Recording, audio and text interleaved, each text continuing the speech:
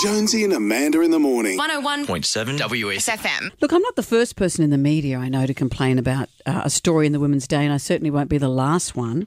And my instinct when I read this was just, I laughed actually. It's so ludicrous I laughed, and I was going to ignore it, and I thought, no, I won't.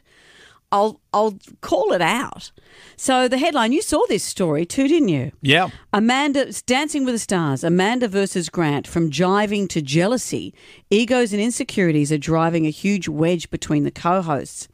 So it says it hasn't gone unnoticed that there's more than a little rivalry between the presenters, Amanda, 58, and Grant, 42. Thank you for the ages. It makes all the difference.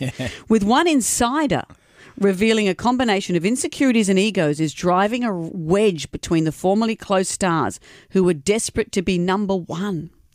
Quote, they seem to be undoubtedly jealous of each other's success, insists one source.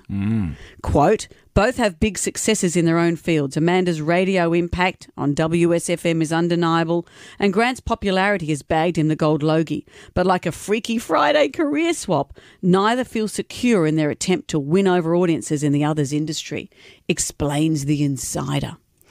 Grant's never been able to resonate on radio, blah, blah, blah. Meanwhile, Amanda... So they just go, they're mean. Yeah. Meanwhile, Amanda's never been able to nab the TV success she craves. Hang on, you've done well on TV. You've been in TV longer than radio. This is bullshit. Oh, Meaning... you swore, Meaning you don't need to say, hang on, you're doing okay. I don't need to hear that this isn't true. I know this isn't true. According to the source... the desire to be number one and the pressure of flagging ratings has seen their relationship crumble.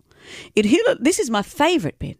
It hit a low point recently when Amanda stormed off set during Travis Cloak's final episode. I was there. It never Do you remember happened. storming off? No.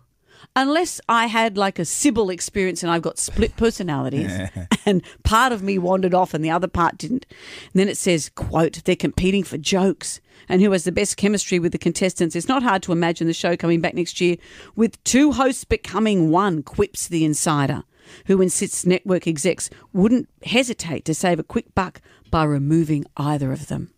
Wow. So, this has made me realise that every other story I'll ever read in Women's Day, and I've participated in a number of stories, I've done interviews with them, everything I read from now on I'll say, well, that's not right. That's not right. If they can write that about this, they can write it about anything. The source, it's just all made up. It's all made up. It's all fake. I've worked with you since 2005 we've done this radio show. Have I ever stormed off on you? I've never seen you... Give it to me. Give it to me, you stupid man. I've never seen you storm off. Jonesy and Amanda in the morning. 101.7 WSFM.